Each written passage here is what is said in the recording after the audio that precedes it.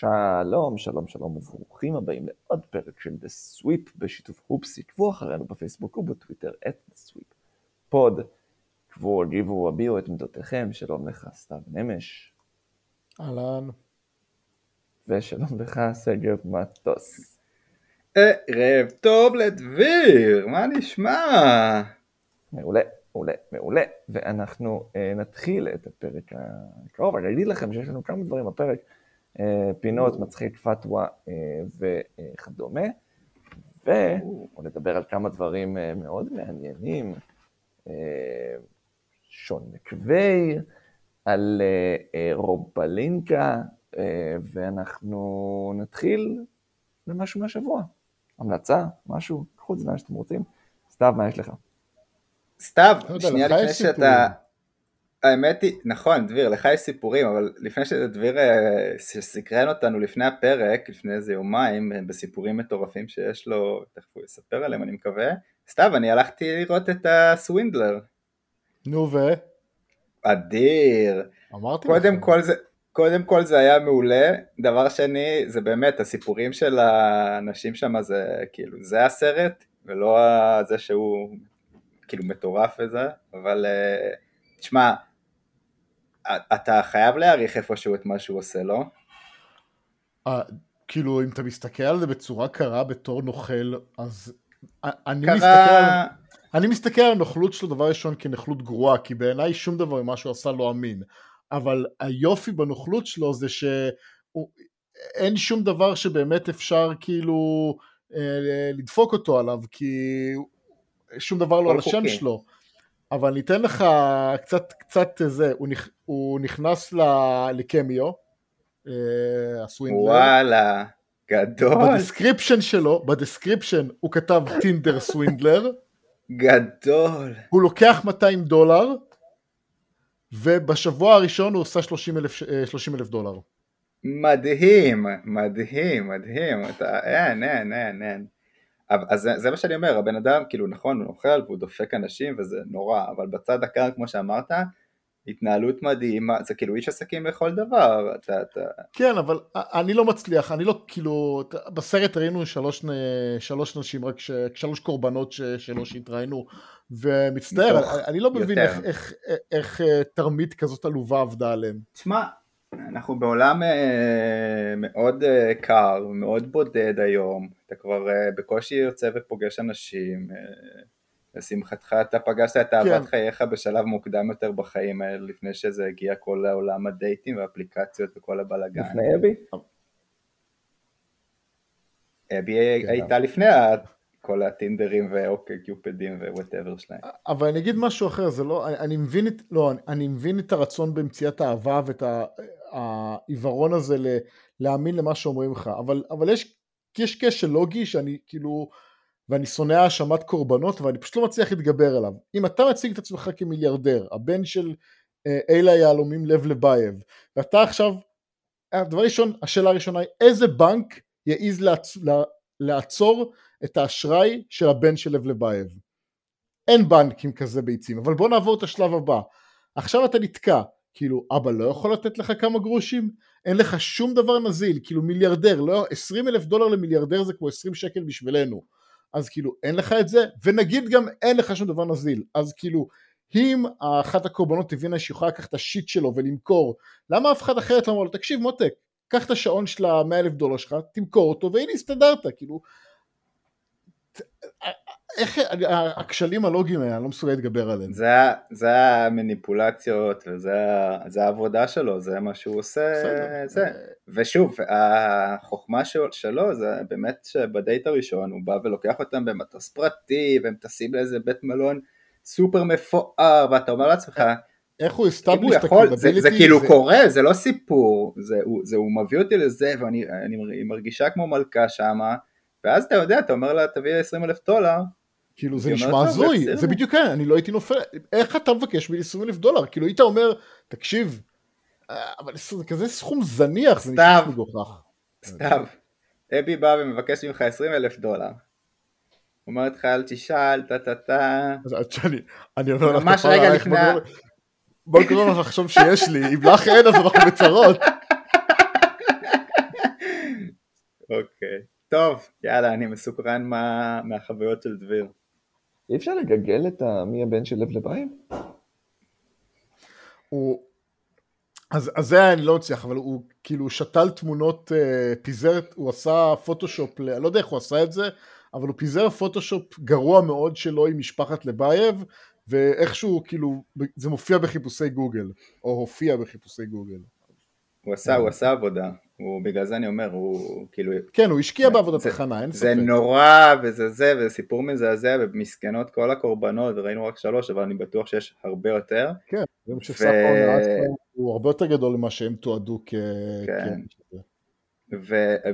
אבל העבודה שהוא עשה, זאת אומרת, עבודה מדהימה. גם בשכנוע עצמי נראה לי.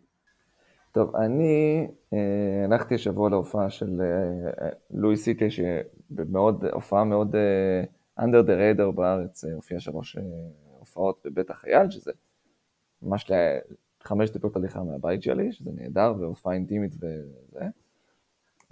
והלכתי עם אחי, ואמרנו שלפני ההופעה אני נשב לאכול באיזה מקום, בית קפה, קפה זורי כמישהו מכיר.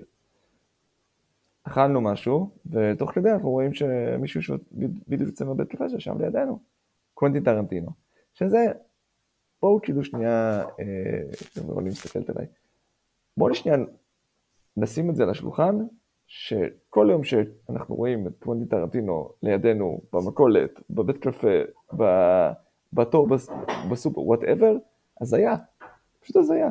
זה בלתי נתפס. זה בלתי נתפס. נכון. מה אתה עושה פה? מטורף. זה לא רק שכאילו התחתן עם ישראלית, כאילו ש-whatever איך אתה מגיע דווקא לדניאל הפיק, אבל כאילו זה שהם בחרו להישאר פה, זה בלתי נתפס. וזה שהם בחרו להישאר פה, והם עושים את זה בצפון הישן של תל אביב, ולא לוקחים איזה וילה בקיסריה, או בהרצליה, פיתוח, או משהו, זה כאילו, ארסוף, פה? כאילו, בסדר, לא נראה לי הוא גר בדירת 80 מטר בלי מרפסת בצפון הישן, אני משער שהוא באיזה מגדל טופ פלור, פנטהאוז, דופלקס, אתה יודע. אחלה, אבל אתה יודע, כאילו, אני חי פה, כן? זה העיר פיגומים, העיר כאילו במצב קטסטרופה. אני אוהב את העיר ואני אוהב את זה, אבל לראות את, בסוף כאילו, המקולות השכונתיות, כל העבודות בכביש, כל האין חנייה, כאילו, זה לא, כן. זה לא מצליח זה לא לגור בהילס, בהוליווד הילס, או ללכת לאיזשהו מנשן מטורף בקלבאסה, אז כאילו מה שאתה מצפה שבן אדם בטרנטינו, עם כל הכבוד לדופלקס במגדלי הקירוב. אבל כן, אני אומר, כל שנייה שהוא מסתובב בינינו, זה לא נתפס. זה מטורף. גם כאילו אם קורטואה וסרג'י רוברטו, כל מי שיוצא, כל הספורטאים המפורסמים שיוצאים עם דוגמניות ישראליות, פתאום יבואו לפה, זה עדיין לא יהיה גדול כמו קוונטין טרנטינו? לא, זה טופ 5 directors of all time, זה כאילו זה אגדה מהלכת, כאילו לא יודע איך לספר, לא יודע, מאוד מאוד מאוד מאוד ספורט, עושים את מסיגר פה, אבל זה לא העניין זה לא השוואה נכונה, כי לאנשים כמו טרנטינו יש מקום שאמורים להיות בו, וזה 80% LA, 20% ניו יורק, כאילו הם לא אמורים להיות בישראל, אתה יודע, יש את הבריטים אולי גרים בלונדון, אבל הם לא אמורים להיות בטח לא בישראל, כאילו זה לא נתפס שבן אדם שיש לו קריירה אקטיבית והוא מבוקש, והוא, אתה יודע, הוא לג'יט סלב, עם תעשייה מאוד ספציפית, שם את המשכן שלו פה בגלל הבת של צביקה פיק. מטורף. כן. זה מתחיל, דיברנו בפרק הקודם עם דקל קינן, שנותן לילדים שלו את החינוך של ארצות הברית ואת האנגלית וזה, בסוף, אתה יודע, הילדים שלהם בגן, עוד מעט כאילו, יש מצב שיהיו בגן עם הילד שלי, בשביל מה? בשביל שיהיה להם עברית, כאילו חינוך של שידעו לקלל. בקיצור, מה שמעניין אותי מתי מגיע השלב שטרנטינו עושה הומאז' לסרטי בורקס. אוי, נהדר. תמיד יש, הוא גם אוהב את הפאן פקטס שיש בסרטים שלו, אז whatever אומה תורמן תהיה בסרט הבא שלו, הלבוש שלה יהיה הבגד שצ'רלי וחצי, הוא לבש יהודה ברקן בסצנה שלה, זה איכשהו יהיה כאילו את הדברים התאומים האלה. בקיצור, הלכנו להופעה של לואי סי-קיי, כשהגענו להופעה, באמת, עמדנו בחוץ, ואין שם הרבה, לא אולם גדול, אז אתה עומד שם על כל האנשים שמחכים לרגע שיפתחו השערים, ואתה מתחיל לראות סלבס, וסלבס, וסלבס, מתחיל מאלון נוימן, ואדיר מילר, ואלי פיניש, תראה מי זה מאחורי אלי פיניש, זה אסי כהן, ופשוט מתחילים לצוץ, כאילו כולם, 50% מהקהל, זה אנשים שנמצאים באיזה capacity כזה או אחר בטלוויזיה, ואנחנו נכנסים פנימה, עכשיו אנחנו מאוד אוהבים אני ואחי מאוד אוהבים את אסי כהן, ומהתקופה של דומינו והדברים כאילו הישנים שלהם, שהם כבר מאוד אנדרגראונד היום, אנחנו נכנסים לאולם, ואנחנו יושבים בשורה 10 באמצע, שזה אומר שאנחנו במקום טוב, ובצד שני זה אומר שאנחנו צריכים לעבור את שורה 10, להרים את כולם, כי אנחנו צריכים להגיע עד האמצע.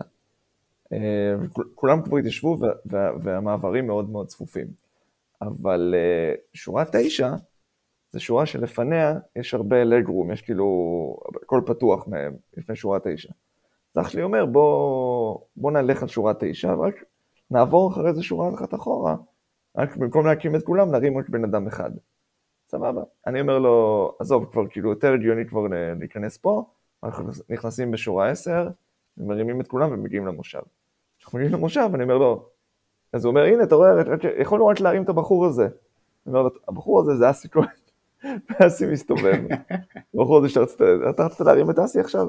התחלנו איתו דיון, ואנחנו דיברנו, החלפנו איתו כמה משפטים, ואז אסי אומר, מה מעניין? אני לא מעניין. טרנטינו פה. כאילו ואני רואה שטרנטינו 4 כיסאות משמאלי. 4 כיסאות משמאלי, טרנטינו יושב איתי לכל ההופעה. שברגע הזה הבנתי, לא רק ישבנו עם טרנטינו לאכול בזוריק, כאילו, באמת, אחי, זה. כל התכנון של הערב, הבנייה של הערב, שלי ושל טרנטינו היה זה. את הבנייה זה היה. אנחנו הולכים לראות לואי סי-קיי, בואו נשב לפני זה בזוריק, נלך ברגל, אני וטרנטינו עשינו אותה תוכנית פעולה, אותה דרך, הכל. והסוף של הערב, זה היה שאחרי ההופעה, דרך אגב, אדיר מילר ישב שורה לפני טרנטינו, שורה מאחוריו יאיר ניצני, ועד שהתחיל ההופעה, צחוקים. אדיר מילר יושב אחורה, לכיוון טרנטינו, ומצחיק אותו, כאילו, יושבים שם וצוחקים, ואסי שיושב מלפניי, אבל לזכור, 4 כיסאות ימינה, כל הזמן מסתכל. אני אומר לאסי, אתה מתבאס שאתה לא יושב, שאדיר מצחיק את טרנטינו ואתה יושב פה איתי? אז הוא אומר, כן, מתבאס. כשהסתיימה ההופעה, אז ראינו שאדיר מילר יושב שם, עומד שם עם כמה אנשים. עכשיו, יש מערכון שאף אחד לא מכיר, והוא גם לא קיים באינטרנט, מתקופת דומינו, זאת אומרת 25-30 שנה in the making, וזה מערכון שאסי כהן ואדיר מילר משחקים, כאילו, הם עושים טוק שואו של 2 חבר'ה רוסים, דימיטרי ואלכסי, וקוראים לזה צימוקים, ויש איזה שיר שהם שרים, הולך בערך, יש חברים 12 שנה, יש חברים 18 שנה, יש חברים 24 שנה, אבל אנחנו חברים 32 שנה, צימוקים, זה השיר שלהם, שהם כאילו שרים אחד לשני, וזה פנינת קלט שלי ושל אחי כבר שנים, אז אח שלי אומר, בוא נגיד לאדיר, כאילו, בוא נדבר איתו, אנחנו נכנסים לשיחה, אח שלי מדבר איתו, וברגע שאנחנו אומרים לו את זה, הוא ישר, אסי, בואי נא, ועכשיו אסי בא בריצה, ואנחנו מדברים על המערכון הזה, מנסים להיזכר ביחד בשיר, כי אף אחד מאיתנו לא זוכר באמת את המילים, אבל אנחנו כולנו משלימים כזה אחד השני, ואז אח שלי נזכר, שט"ו בשבט לפני כמה שבועות, קיבלתי מעבודת צימוקים, והרמתי צימוקים, הציתי לו סרטון שנשאר לו את השיר הזה, תוך כדי שאני מחזיק צימוקים, אז אח שלי מוציא את הסרטון הזה, שולף להם, והם נקראים מצחיק, באמת, כאילו, אני יודע שאני לרוב לא סאקר פור סלבס, וזה לא מעניין אותי, ולבוא לדבר עם אנשים סתם, כאילו, להגיד להם, אני מאוד אוהב את מה שאתה עושה, וזה, בסדר? יש רגעים שלסלב הזה, אתה פתאום נותן לו איזה משהו אף אחד לא אומר לו, אף אחד לא מדבר איתו על זה, שזה כאילו איזה משהו שהוא מאוד נוסטלגי עבורם, או מאוד כאילו אישי, מאוד כזה זה, וזה קרה. היה מג'יק בערב הזה, שאני לא יכול להסביר, כולם היה מאוד מאוד מצחיק, כולם היו בעבירה טובה, היה כאילו סגירת מעגל פסיכית לנו. וגם רוני דלומי הייתה מדהים, בזורת. סיפור... סתם בשביל... לא היה צריך להוסיף את זה. כן, לא, זה לא מעניין. הרבה יותר מרגש מטרנטינו. כן. דביר, זה טופ 5 ימים בחיים שלך, לא? כן, כן. כאילו סיפור מדהים. גם כל הערב, גם זה, וגם הבדיחה בסוף, וכל הקישור עם אדיר, זה מדהים. סיפור, בטח, כאילו, קיבלתי ממך הודעות בצהריים שלי, שזה אמצע הלילה שלכם, שהבנתי, הצלחתי להרגיש מהטקסט את ההרגשה שלך, כאילו כמה אתה בהיי, איזה מאושר אתה, איזה ערב מדהים עבר עליך. לגמרי. חבל על החתונה שנצרה, צריכה לעוף לטופ 6. דרך אגב,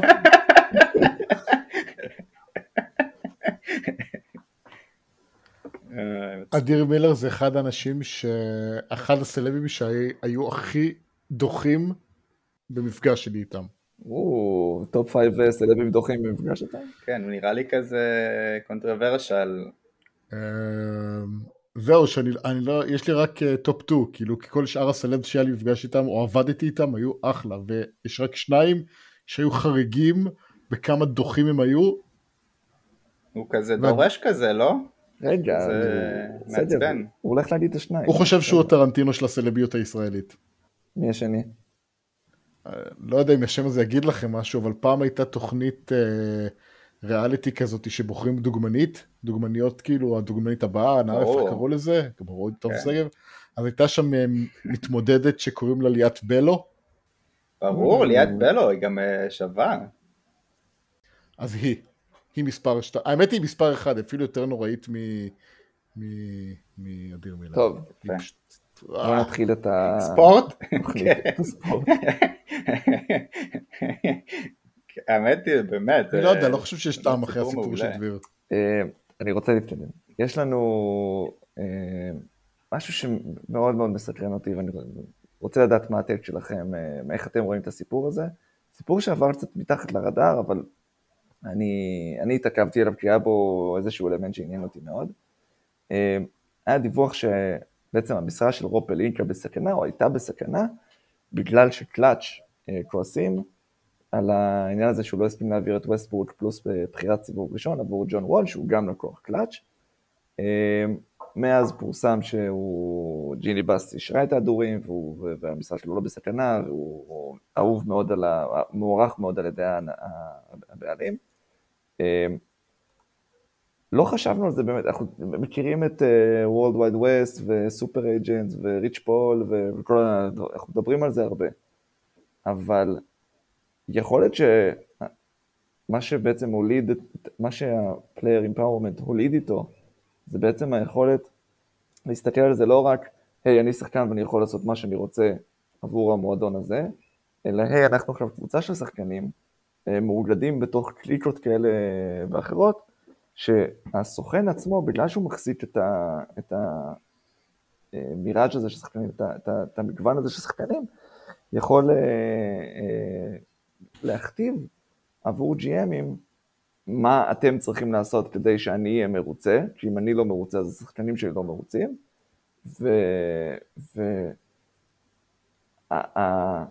המשרה של GM, האם כאילו היא משהו שהמהות שלה, בתור מישהו שהוא זה שמארגן את השחקנים, זה שמכתיב מה הטריידים שהולכים להיות, מה החוזים שהולכים להיחתם, זה בעצם משהו שהוא ב-all time low, והאם הוא הולך להתאחד, ה-GM המסורתי, זה שהוא הבעלים. אני חושב שלא משני הכיוונים. דבר ראשון, אני חושב שהשפעת הסוכנים היא תמיד הייתה מאוד גדולה, ואני לא זוכר, בתקופה שלא היה רוקי סקייל, והיית צריך באמת לסגור עם רוקי חוזה, והוא היה יכול לקבל כמה שהוא יכול to negotiate, אז בחירות הדראפט היו מושפעות בכמה קבוצה מאמינה שיכולה לדבר עם סוכן מסוים, ואיזה מערכת יחסים יש לה איתו. אז סוכנים, במיוחד סופר אייג'נטס, תמיד היה להם כוח ומשמעות גם היכולת שלהם להכווין פרי אייג'נטס ממקום אחד לשני, וגם במעורבות שלהם בחיי השחקנים שלהם והדחיפה שלהם להעביר אותם ממקום א' למקום ב' בהקשר של יכולת הסתכרות.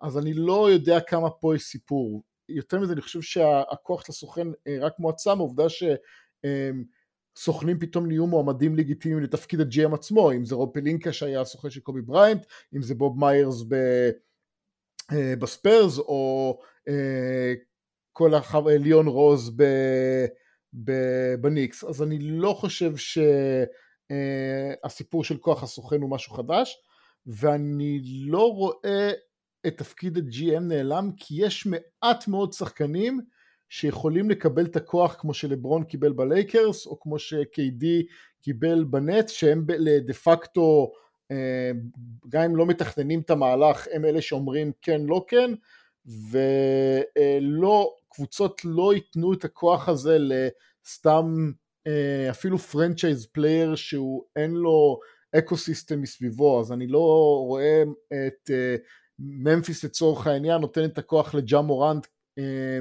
כדי שהוא יקבל את ההחלטות שם. אז אני לא חושב שזה משהו שהוא על הסקופ.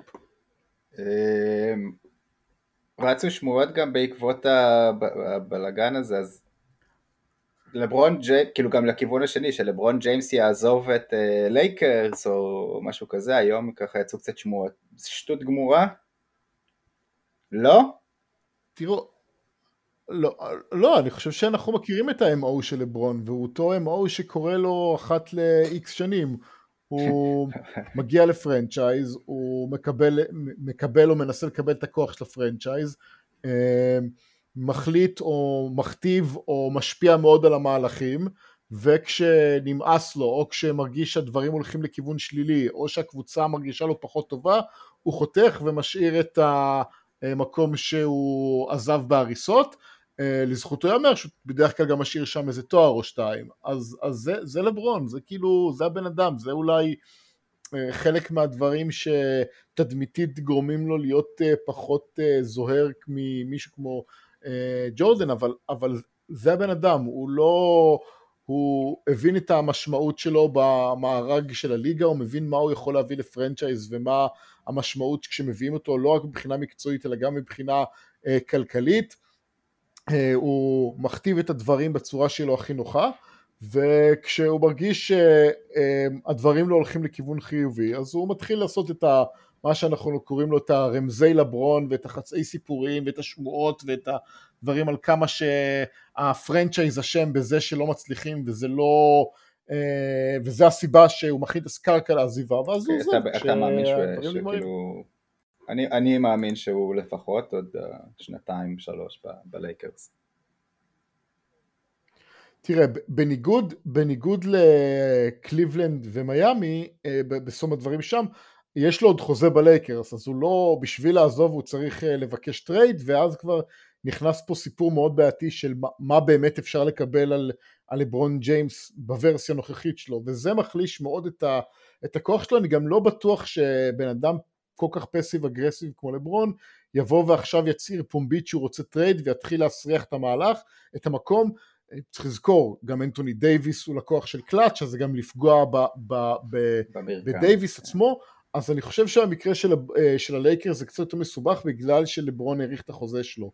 אבל אם זה לא סממן, אני מאוד קונה את זה שזה סממן לתחילת ההתפרקות של מה שקורה איתו עם הלייקרס. אם אתה רוב פלינקה, ויש לך הצעה פה לפני הדדליין להעביר את לברון, ולקבל עבורו סתם, נגיד חבילה של בן סימונס, עם טובייס אריס, או מטיס טייבול, או whatever כזה, אתה עושה את זה? הרבה מאוד אנשים מבקרים את ההתנהלות של לברון, ואת מה שהוא עושה, ומה שקורה בהם בלייקרס. תראה, לברון אחראי לקבוצה הזאת, אם לא באופן מוחלט, אז באופן חלקי, וזה לא מספיק טוב, אולי כי הוא לא מספיק טוב יותר כדי לקחת כל דבר ולהפוך אותו למצוין, או שפשוט הדברים שם באמת רעים. אבל אם אני מסתכל על הדברים בצורה קרה, מגוחך בשביל הלייקרס, בהנחה שמאגר המוחות של הכדורסל מאמין שאם הם יחליפו את ווסטברוק בג'ון וול, הלייקרס יהיו יותר טובים, ונגיד וזה נכון, אני לא יודע אם זה נכון, אבל נגיד וזה נכון, ונגיד ולברון מאמין שזה יעשה טוב ללייקרס, זה מגוחך לא לעשות את המהלך הזה, בשביל בחירת סיבוב ראשון לעוד 3 שנים. העתיד לא רלוונטי פה, וראינו את זה גם בטרייד שעשו פילדלפיה על ג'יימס הרדן. יש חלון, זה הזמן, נשבור את הראש מה יקרה אחר כך. קבוצות הצליחו לצאת ממצבים אנושים של היעדר בחירות, וגם אם לא, זה הלייקרס, אז יהיו 2 גרועים ואחרי זה ישתפרו. אני לא חושב שהשאלה פה זה, אם אתה יכול להביא עכשיו ערך על לברון, אם אתה עושה את זה גם לא מעצבן את אנטוני דייביס, שאתה מחויב לו כלכלית ולשנים קדימה, וגם עשית טרייד שכל כך הרבה עליו, אז אם אתה יכול לעשות את זה, מקצועית תעשה את זה. אני חושב שזה לא ריאלי, ואני חושב שלא פלינקה ולא אף אחד יהיה בן אדם שעכשיו יביא לברון ג'יימס תמורת טובייס האריס ושתי בחירות סיבוב שני. אוקיי.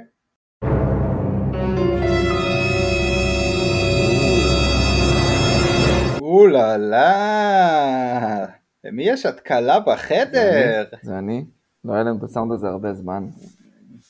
אבל נראה לי שזה גם הזמן המתאים להתקלה, כי התקלה קשורה לנושא שעכשיו דיברנו עליו. חלק מהמקומות תוכניות העתיד של לברון ג'יימס מדברות על זה שהוא רוצה לשחק עם ברוני, ולכן יש הרבה, כאילו, מי תבחר אותו בדראפט, תקבל אולי גם לברון, כל מיני דיבורים כאלה ואחרים. הורגלנו לשמוע את זה, כי זה כבר הרבה זמן התוכניות לעתיד של לברון ג'יימס, הוא רוצה לשחק עם ברוני, לברון ג'יימס רוצה לשחק עם ברוני. אני שואל אתכם שאלה, האם ברוני רוצה לשחק עם לברון? שאלה טובה. אם היית רוצה, אם היית כאילו בתחום של אבא שלך, לעבוד באותו מקום עבודה עם אבא שלך? של אבא שלך הוא הכי טוב בהיסטוריה במקום עבודה הזה, ואתה מתחיל את קריירת ה-NBA שלך כשאתה כאילו כנראה מנסה... שחקן בינוני, כן. האמת היא שאני חושב שכן, כי תראה, ברוני אין מה לעשות, הוא יחיה את כל החיים שלו כבן של לברון ג'יימס, בהנחה שהכישרון שלו לא יותר גדול משל לברון, והוא לא הולך להפוך להיות שחקן יותר טוב. אז בכל מצב, הוא יהיה אחד, הבן אדם הכי בולט בשטח, ושתיים, תמיד כאילו יסתכלו עליו באיזושהי עין עקומה, אתה לא טוב כמו אבא שלך, אתה לא אבא שלך, אתה לא קרוב לזה, אתה לא זה. אבל אם יש מקום שהדברים האלה יכולים להיעלם, זה אך ורק אם הוא שחק עם אבא שלו. כי אז הוא לא הסיפור הכי גדול בחדר, הוא לא הדבר הכי מעניין בחדר, ואם בטעות גם הסיטואציה לא מצליחה, אז אבא שלו יקבל הרבה יותר אש ממנו. מעניין. כן, גם מבחינת המשכורת והכסף שאתה תקבל. אבל אם אתה מאמין שאתה שחקן טוב? כי יש התכנות שהוא undrafted. אני לא יודע.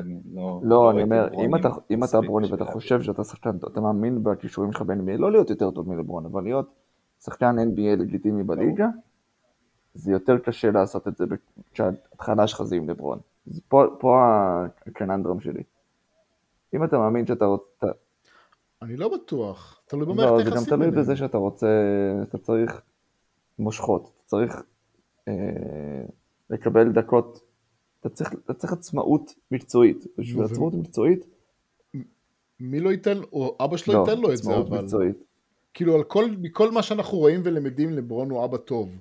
ואם הוא רוצה לא להיות, כאילו באמת לפתח את הקריירה של הבן שלו, בהנחה שיש כישרון, הוא לא יהיה הבן אדם שיהרוס לו את זה. אני חושב שלא משנה אם הוא גרוע או טוב, להתחיל את הקריירה עם אבא שלו, זה מושלם מבחינתו. אני אומר שהוא עובר בטרייד ברגע הראשון שיש סיכוי לאליפות, אבל הקבוצה קצת מקרטעת. הוא עשה את זה לחברים אחרים שלו, הוא יכול לעשות את זה גם לבן משפחה. היה מישהו ששיחקו אבא ובן? לא. באותה קבוצה? ביחד? אף פעם לא היה? אף פעם בשום ספורט אפילו? כן, גריפי ג'וניור? ספורט היה. כן, בדיוק, כן גריפי וקרן גריפי סיניור חבטו אחד אחרי השני. בכלל בבייסבול, דיברנו על זה בעבר באחד הפרקים, בבייסבול יש כרגע רנסנס של ילדים של שחקנים. מלא ג'וניורים. אבל אני חושב שבשביל שזה יקרה ב-NBA צריך כאילו מקרה מיטשל רובינסון ומיטשל רובינסון אהב. בוא נגיד, אנחנו מאחלים לו שימצא ושיהיה לו שם. עם מצע. כן. טוב. אוקיי. בואו נמשיך עם מצחיק מהשבוע.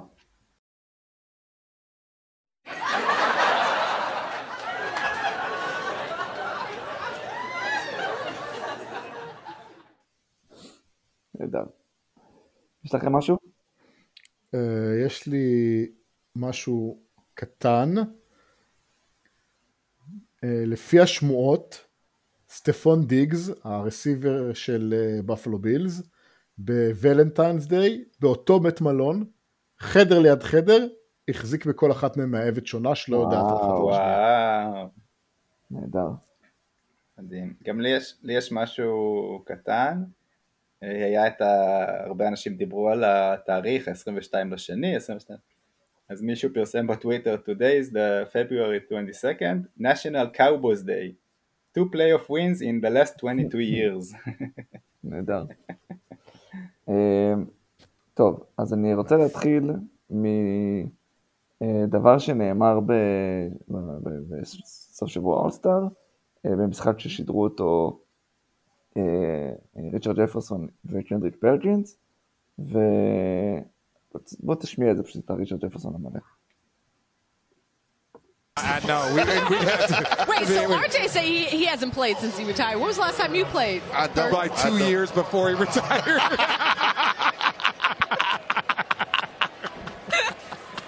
3 years before he retired. His heels on the cat. Wow. Hey, listen, you're supposed to be over there, bro. Yeah, you can leave too. טוב, אז אם לא שמתם לב, ריצ'רד ג'פרסון הפסיק לשחק 2 אחרי שהוא פרש, וצריך לשאול קרדיט פרדיס שהוא הפסיק לשחק 2 לפני שהוא פרש, סליחה.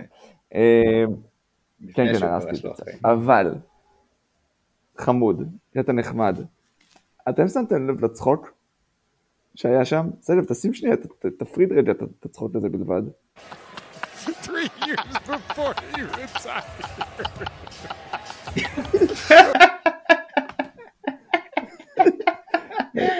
אוי, זו הפרדה מעולה. זה נהדר. 3 years before he retired.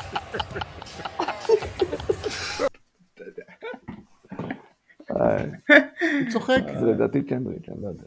שאלה טובה.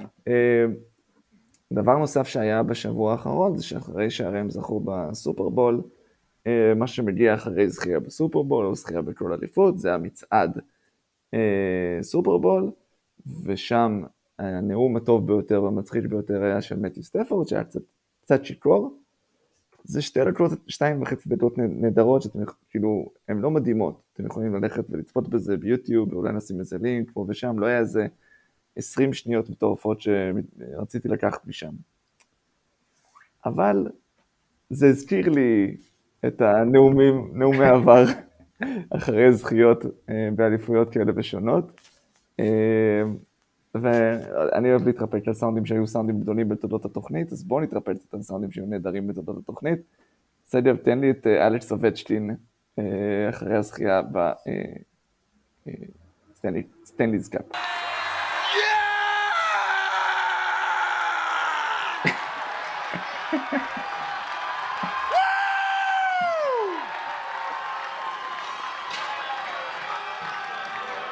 It's yours, boys and girls and babes. Let's go!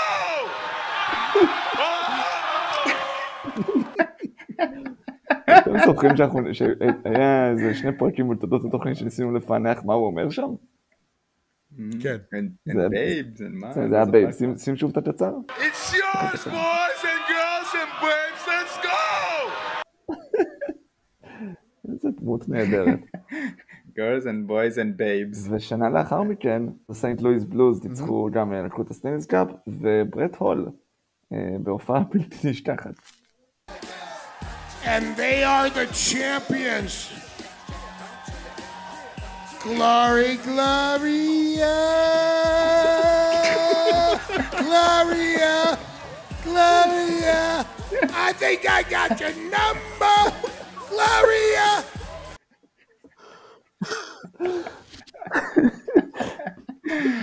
באמת all of fame, all of fame. אוי, זה גדול. Glory, Gloria!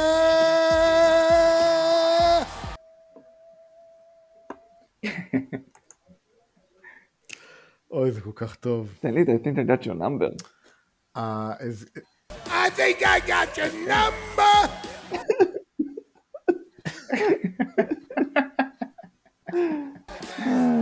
And they are the champions.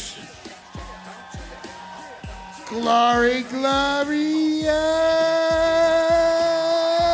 Gloria! Gloria! I think I got your number! Gloria!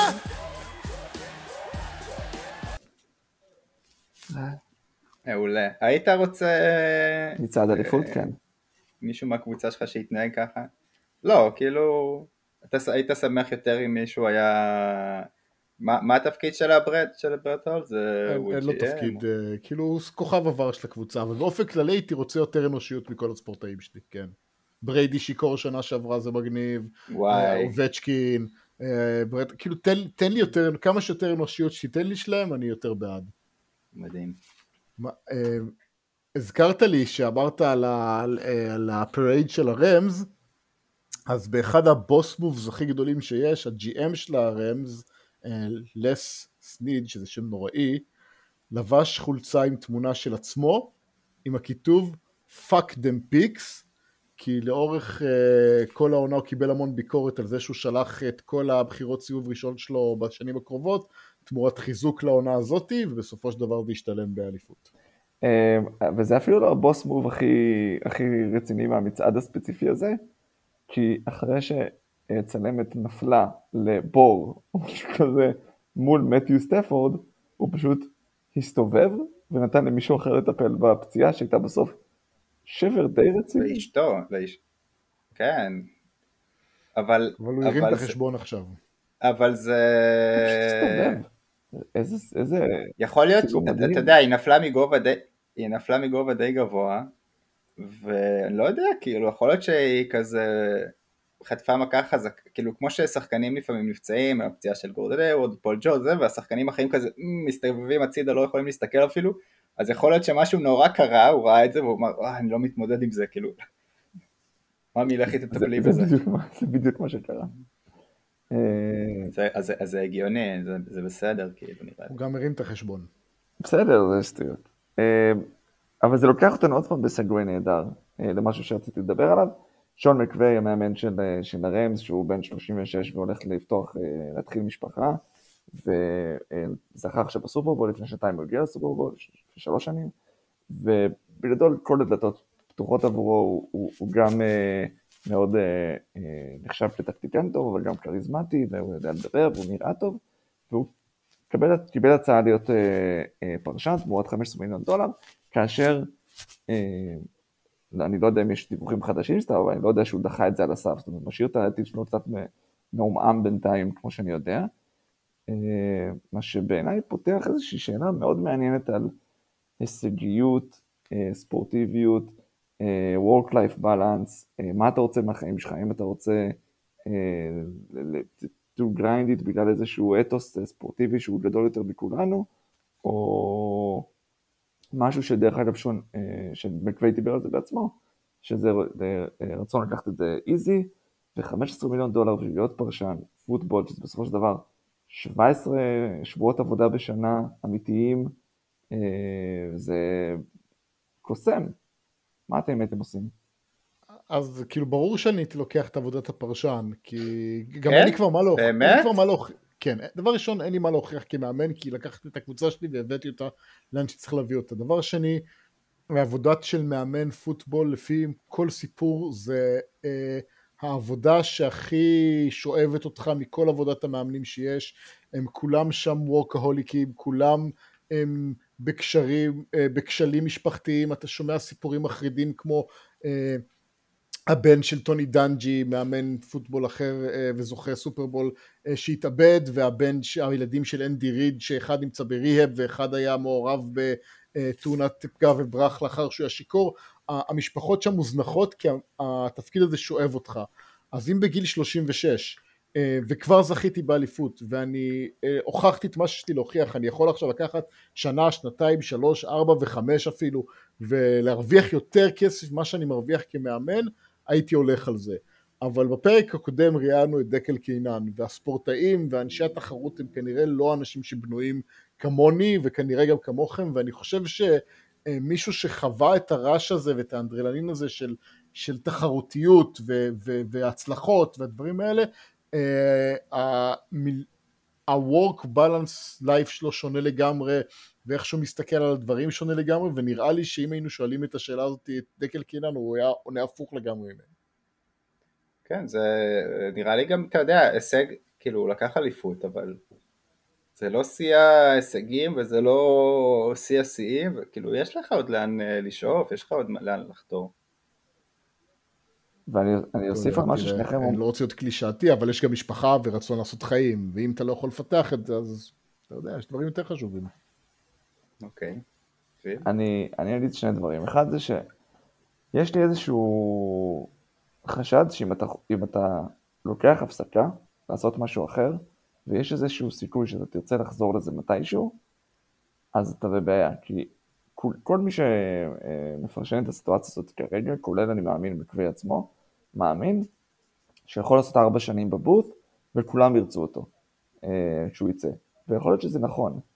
אבל מה קורה כשאתה כבר לא החתול הערמומי ביותר בחבורה, אתה כבר לא הצעיר הזה שיודע לקרוא את הסיטואציה הזאת מכולם, כי אתה לא חי בתוך החדרי הלבשה, ושחקנים כבר אין להם את הכבוד שהיה לך בעבר.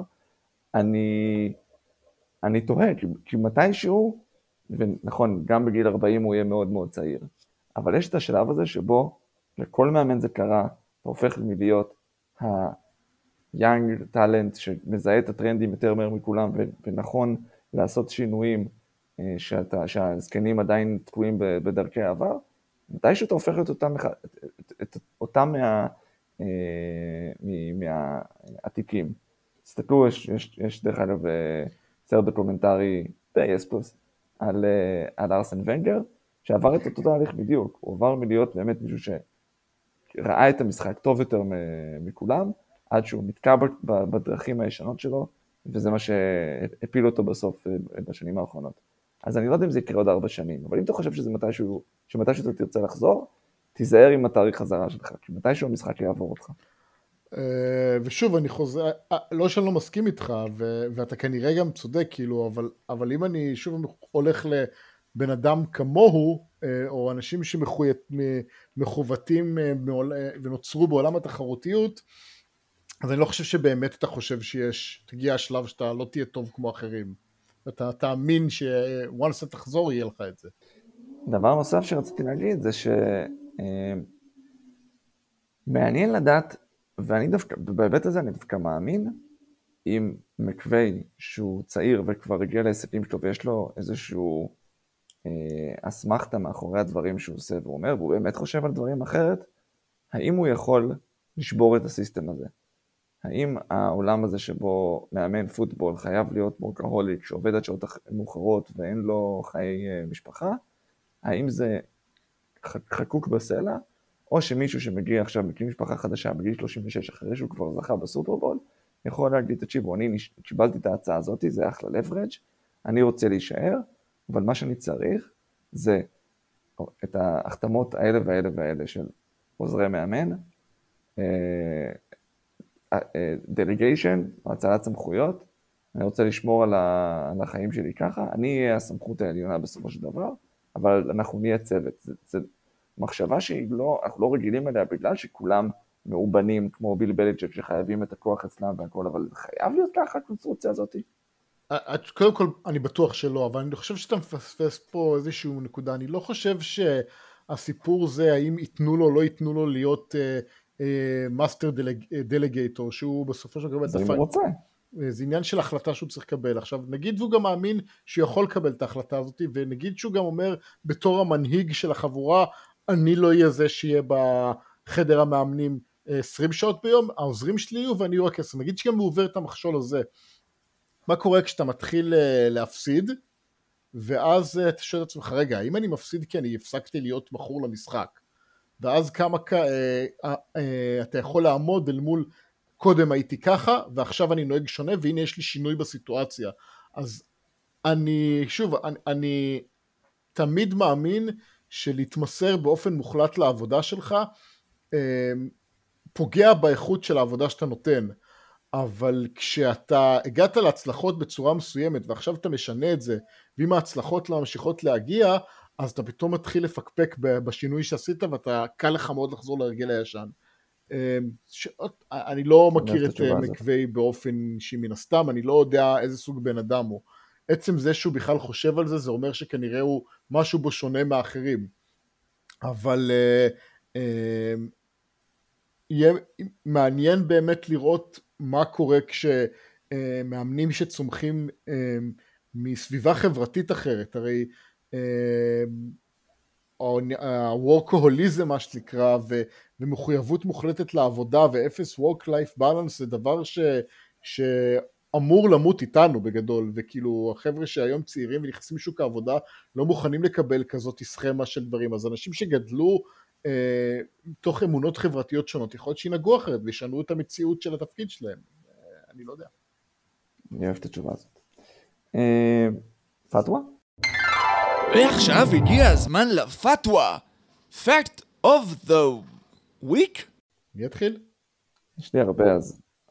יש לי הרבה. לי שניים, אז אני אתחיל לעשות את זה מהר.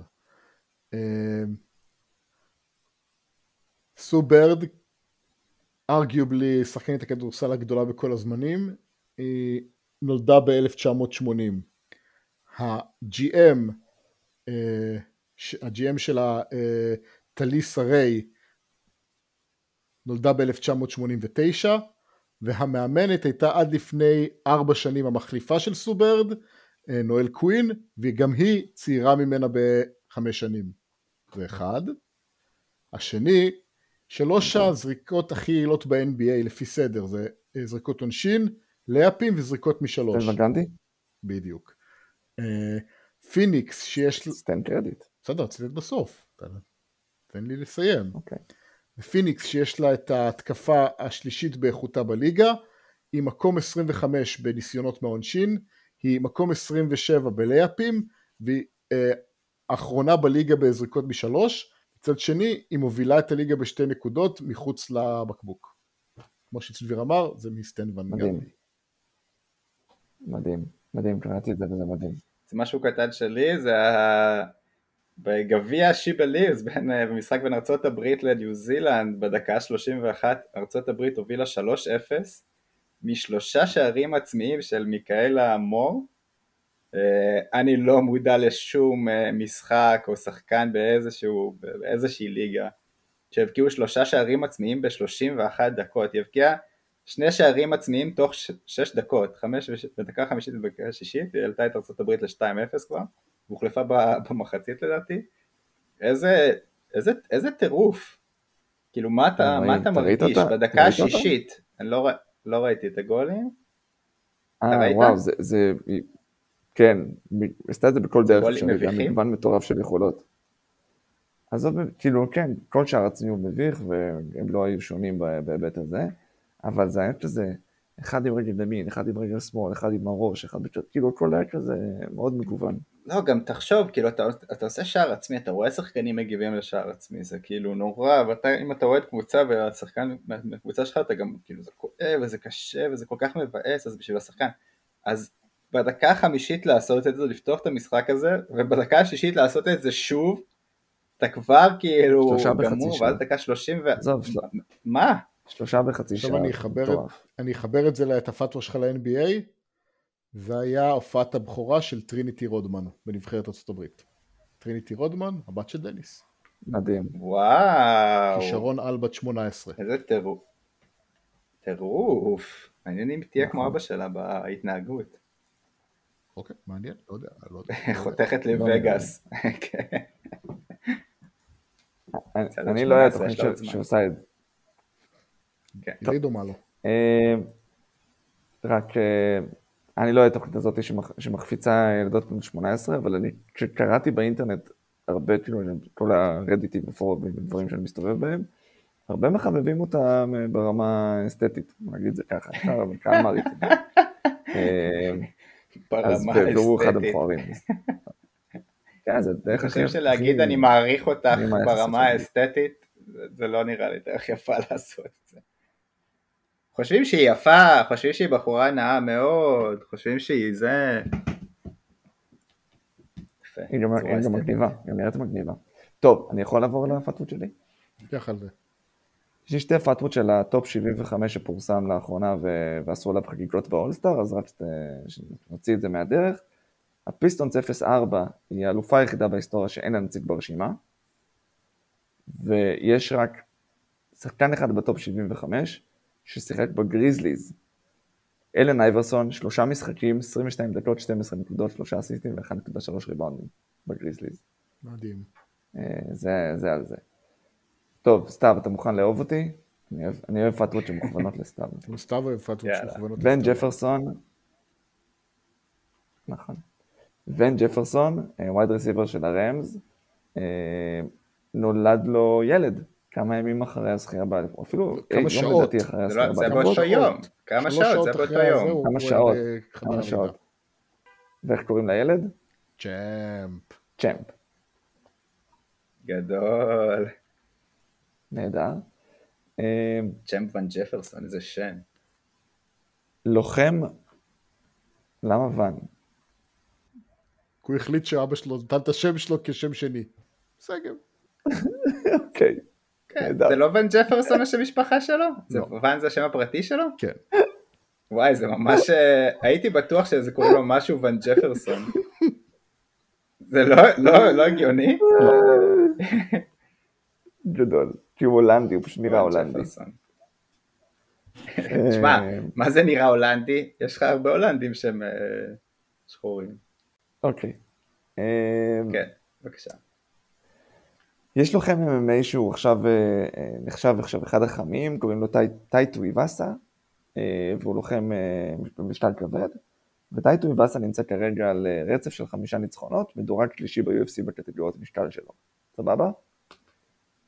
הנה 5 walking songs שלו, ו5 הניצחונות האחרונים שלו.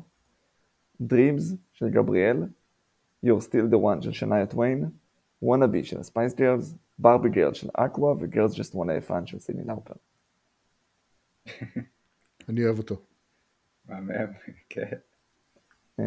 ובאחד מהם הוא גם ניצח את דריק לואיז, שהוא איש מאוד מאוד מפחיד. הוא נכנס לשם עם גרלס Just Wanna Have Fun. זה גאוני. טוב, אנחנו נסיים בשלוש ורק 3 דרכים למות. 3 ורק 3 דרכים למות. אם היה לכם את האופציה לבחור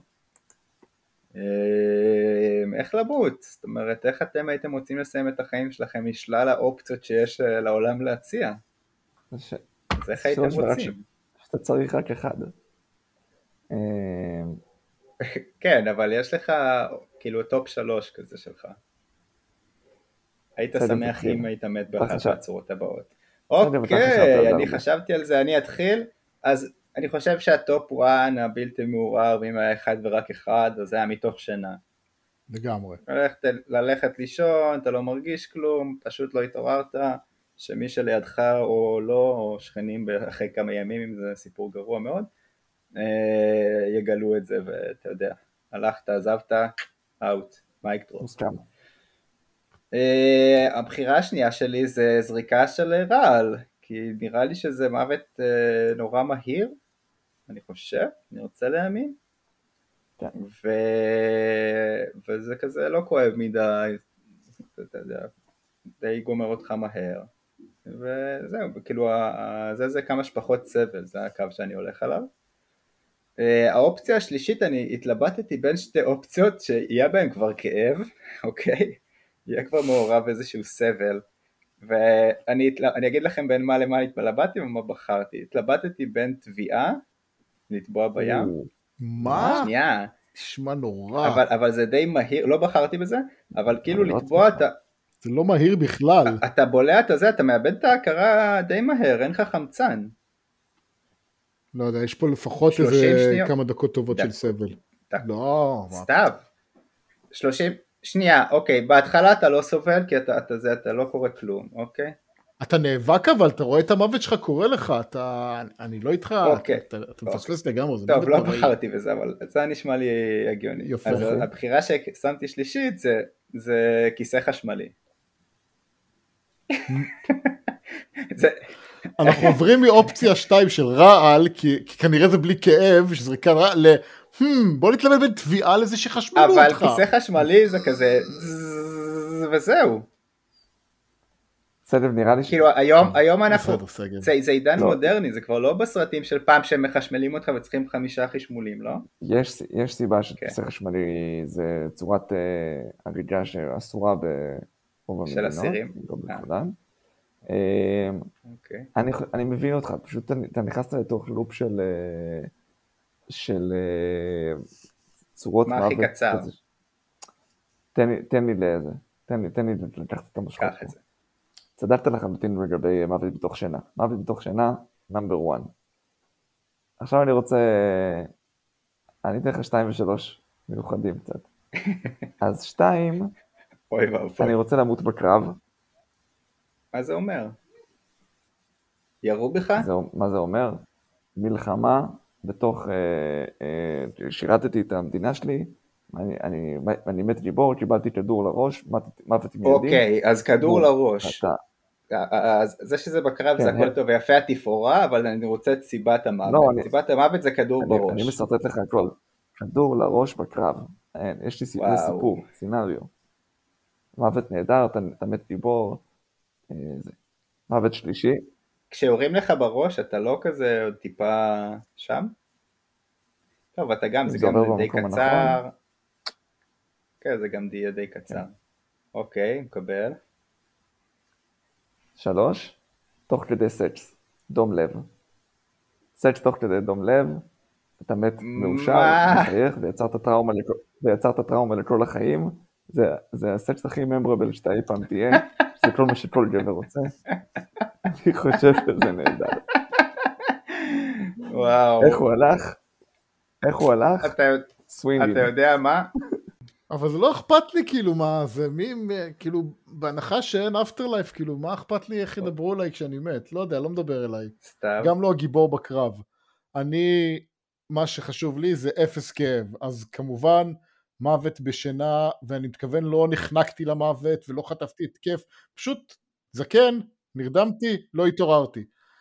הדבר השני זה, אני כן מאוד מתחבר לנושא הרעל, בהנחה שזה רעל שהורג אותך במקום, ולא גורם לך להיות חולה או לפרפר או דברים כאלה, ואז שים לי את הרעל הזה בתוך ארוחה טובה, ואני כאילו לגמרי גם יש לי חוויית מוות חיובית, כאילו אחלה. הדבר השלישי, ואותו, זה כאילו, אני אומר את זה בקטע של, בהנחה שכאילו המוות הוא מיידי, אז תן לי שיפול עליי איזשהו משהו כבד שימחץ אותי ויהרוג אותי במקום, כי אז זה גם בא לי בהפתעה, אני לא רואה את המוות מגיע לי מול העיניים, ואני מת במקום, אין כאבים, הכל טוב. מה נופל עליך? תן לי את הפריט, צריך להיות פריט מיוחד. כן. כאילו, אני בא לי להגיד כספת, אבל כזה מגוחך. כאילו, מה פסנתר? אתה בחיים לא מת מזה. אתה נשאר חי. אני אגיד כאילו, לא יודע, יקרוס עליי פיגום. אוקיי, בוא אני אשאל אותך כזה דבר. זה לא מספיק בטוח. יש איזשהו סיכוי? כמו הכדור באפקו-צנטר? זה בטוח. אני לא מחפש את הגלורי, כי לא אכפת לי אחרי זה שיכתבו עליי כתבה איש שמת בגלל שהכדור שנייה, סתיו. אני כבר מת. אם הפיגום נופל עליך, ויש סיכוי מסוים שהוא לא הורג אותך. יש סיכוי כזה, נכון? רוב הסיכויים שאתה מוריד, אבל יש סיכוי קטן. אז אני לא בוחר את זה. שנייה, אני מוביל לאיזו שאלה אחרת. אוקיי. ויש סיכוי מסוים שזה לא יהרוג אותך במקום. האם אתה היית מעדיף ליפול מבניין מאוד מאוד גבוה, ש100% אתה מת? כאילו עזריאלי כזה, אתה יודע, לא בניין 3 קומות. אני באופן כללי, כאילו לא בטוח לגבי מוות בנפילה, כי משהו בזה נראה לי מאוד מאוד כיף, חוץ מהעובדה שאתה מת. השאלה היא, אם אתה יודע שאתה נופל למוות שלך, כמה זה כאילו, כמה אתה מסוגל להגיד, אוקיי, אני מת גם ככה, יאללה, בוא נהנה מחוויית הנפילה. אז אם אתה מבטיח לי אם אתה אומר לי תבחר בין, אתה נופל מעזריאלי ומת בוודאות, או נופל עליך עכשיו פיגום, ויש סיכוי שאתה לא תמות, אבל אם אתה תמות זה יהיה בלי כאבים, אז אני לגמרי הולך על ליפול מעזריאלי. כן. בסך הכל זה, אבל אני דווקא לא חושב שהייתי נהנה מהנפילה. למה? אתה לא אוהב כזה... אני לא אקסטרימיסט, אבל גם אני לא, כאילו, זה נראה לי מלחיץ אותי כזה. אני גם לא אקסטרימיסט, אני ההפך, אני פחדן, אבל... זה לא היה מלחיץ אותך? אני כבר כאילו הולך למוות, אז אתה יודע. כן, אז הוא give the fuck. כן. יפה, בסדר גמור. תודה רבה.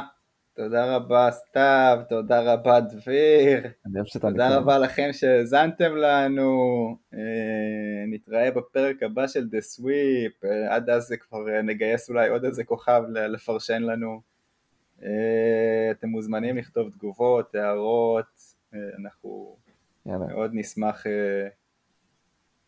יאללה סדר, תום על מדון, תהיה על זה. תום על מדון, לפרק הבא.